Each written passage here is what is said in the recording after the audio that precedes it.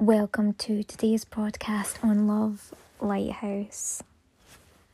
The podcast is available on all stations. I'm so thankful for this, and it's just such a great blessing indeed that it is thoroughly available on so many different places. Thanks be to God, and thanks to all of you for joining all across the world. Now let's get started with today's liturgy. And with any thoughts and words that might come up is important for today. This is for Thursday, the 2nd of December.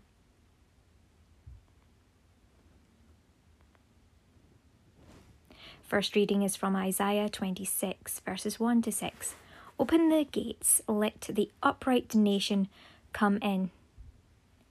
That day this song will be sung in the land of Judah. We have a strong city to guard us. He has set wall and rampart about us. Open the gates, let the upright nation come in. She, the faithful one, whose mind is steadfast, who keeps the peace because she trusts in you. Trust in the Lord forever, for the Lord is the everlasting rock. He has brought low those who lived high up in the steep citadel. He brings it down to the ground, flings it down in the dust. The feet of the lowly, the footsteps of the poor, trample on it. In the name of Jesus, let anyone who has tried to persecute Christians and who still tries to continue to do that, God, it is your will that they be cast asunder and cut off. Let that be so. And let only the righteous, those truly of God, that mean well and mean good and have good intent, goodwill, come in. Only those come in. In the name of Jesus, the Father, the Son, and the Holy Ghost. Amen. The responsorial psalm is from Psalm 117, 118 in brackets we've got here, so there'll be parts of both. Verse 1, 8 to 9, 19 to 21, and 25 to 27. Blessed in the name of the Lord is he who comes. Give thanks to the Lord, for he is good, for his love has no end. It is better to take refuge in the Lord than to trust in men. It is better to take refuge in the Lord than to trust in princes. Blessed in the name of the Lord is he who comes. Open to me the gates of holiness. I will enter and give thanks. This is the Lord's own gate, where the just may enter. I will thank you, for you have answered, and you are my Saviour. Blessed in the name of the Lord is he who comes. O Lord, grant us salvation. O Lord, grant success. Blessed in the name of the Lord is he who comes. We bless you from the house of the Lord. The Lord God is our light. Blessed in the name of the Lord is he who comes. Alleluia, alleluia. Shout with a loud voice, joyful messenger, to Jerusalem. Here is the Lord God coming with power. Alleluia. This is so important. It's not just blessed in the name of the Lord. We see that has been turned around somewhat, but it's blessed is he who comes in the name of the Lord. Not every single one is going to be blessed in the name of the Lord. Only those who come in the name of the Lord, in other words, who are called by the Lord. And let it be so.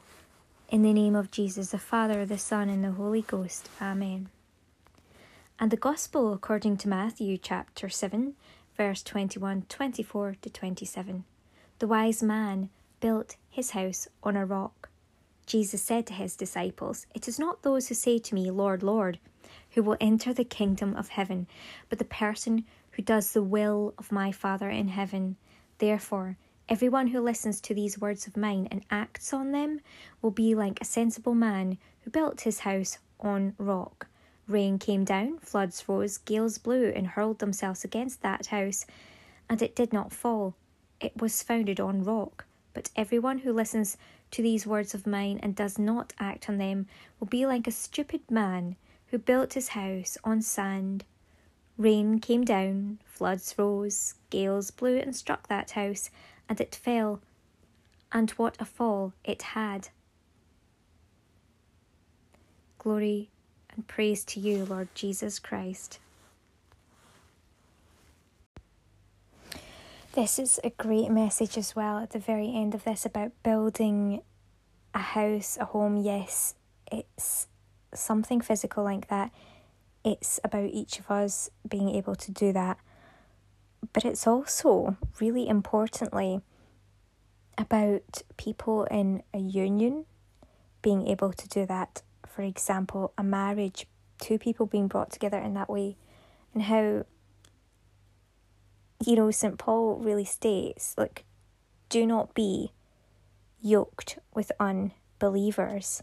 And this is in many different cases. It is, in business partnerships and investments and pretty much anything and everything really, projects, friendships, as well as marital spousal unions, everything and anything, it's so vitally important not to be yoked with unbelievers, because it's just going to make the journey really so much more successful and better for any kind of projects, any kind of friendships, anything like that, for all involved. And really, only those of God deserve to have and to be able to experience that type of success. In other words, you don't want anyone latching or clinging on that's actually of the devil and that's trying to be a part of your success or your life. It's just not good or desirable or appropriate in any way, shape, or form.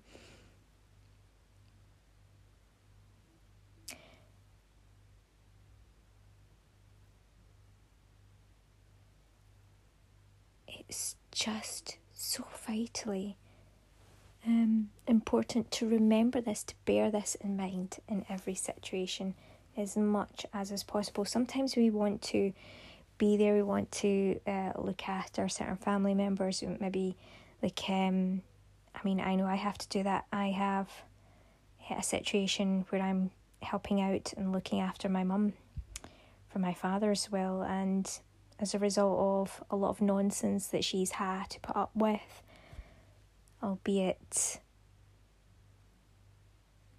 she's going to have certain situations that are going to be difficult or more interesting, shall we say, because of the level or lack thereof of faith.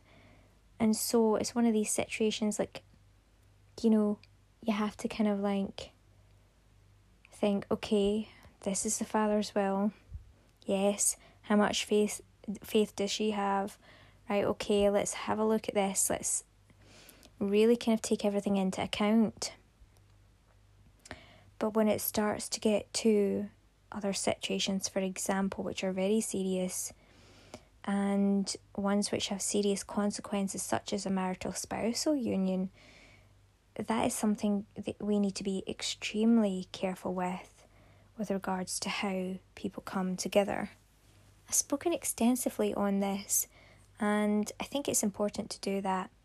I've been speaking with members of the clergy in even, the absolute church with the Latin version of the church. And they believe too that it's happened because of the different level of church, in that the less traditional, then the more likely they believe that sometimes unions have formed. And I believe that that's one part true, but not entirely. But they believe that unions have been allowed to get to the altar that aren't valid, and that if they were to be more serious and devoted to the faith, then that would be less likely to happen. Like, it's less likely to occur in their surroundings and in their environment. And that is true to a large extent, I would admit, probably. But there's also the fact that, well, in certain ways, but there's also the fact that, Mary and Joseph were not robotic. They did not marry the way in terms of the sacrament that's available through the church. They gave their vows to God, just the same as all the saints, the apostles of the saints did back in that time. So it was like a vow to God and a covenant between them and God, and then others, but it wasn't ceremonial in terms of theirs. But again, it's vitally important to understand that there's a huge gap and a huge difference between the likes of Mary and Joseph and someone or a couple who are not in God at all coming together.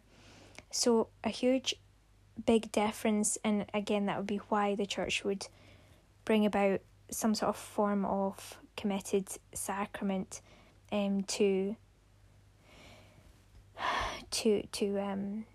have and to enter into, so that there could be, I suppose, steps and stages to make sure that, women were being protected and potential future children would be being protected as well, and that things would be entered into for sure in a way that is godly. So we can see the reasons for these things, but in any case, vitally important that each of them, like Mary and Joseph in any case, thanks be to God for Joseph and Mary and Christ. But really, as we are drawing to a close again, with the year of Joseph, I urge you to pray as well.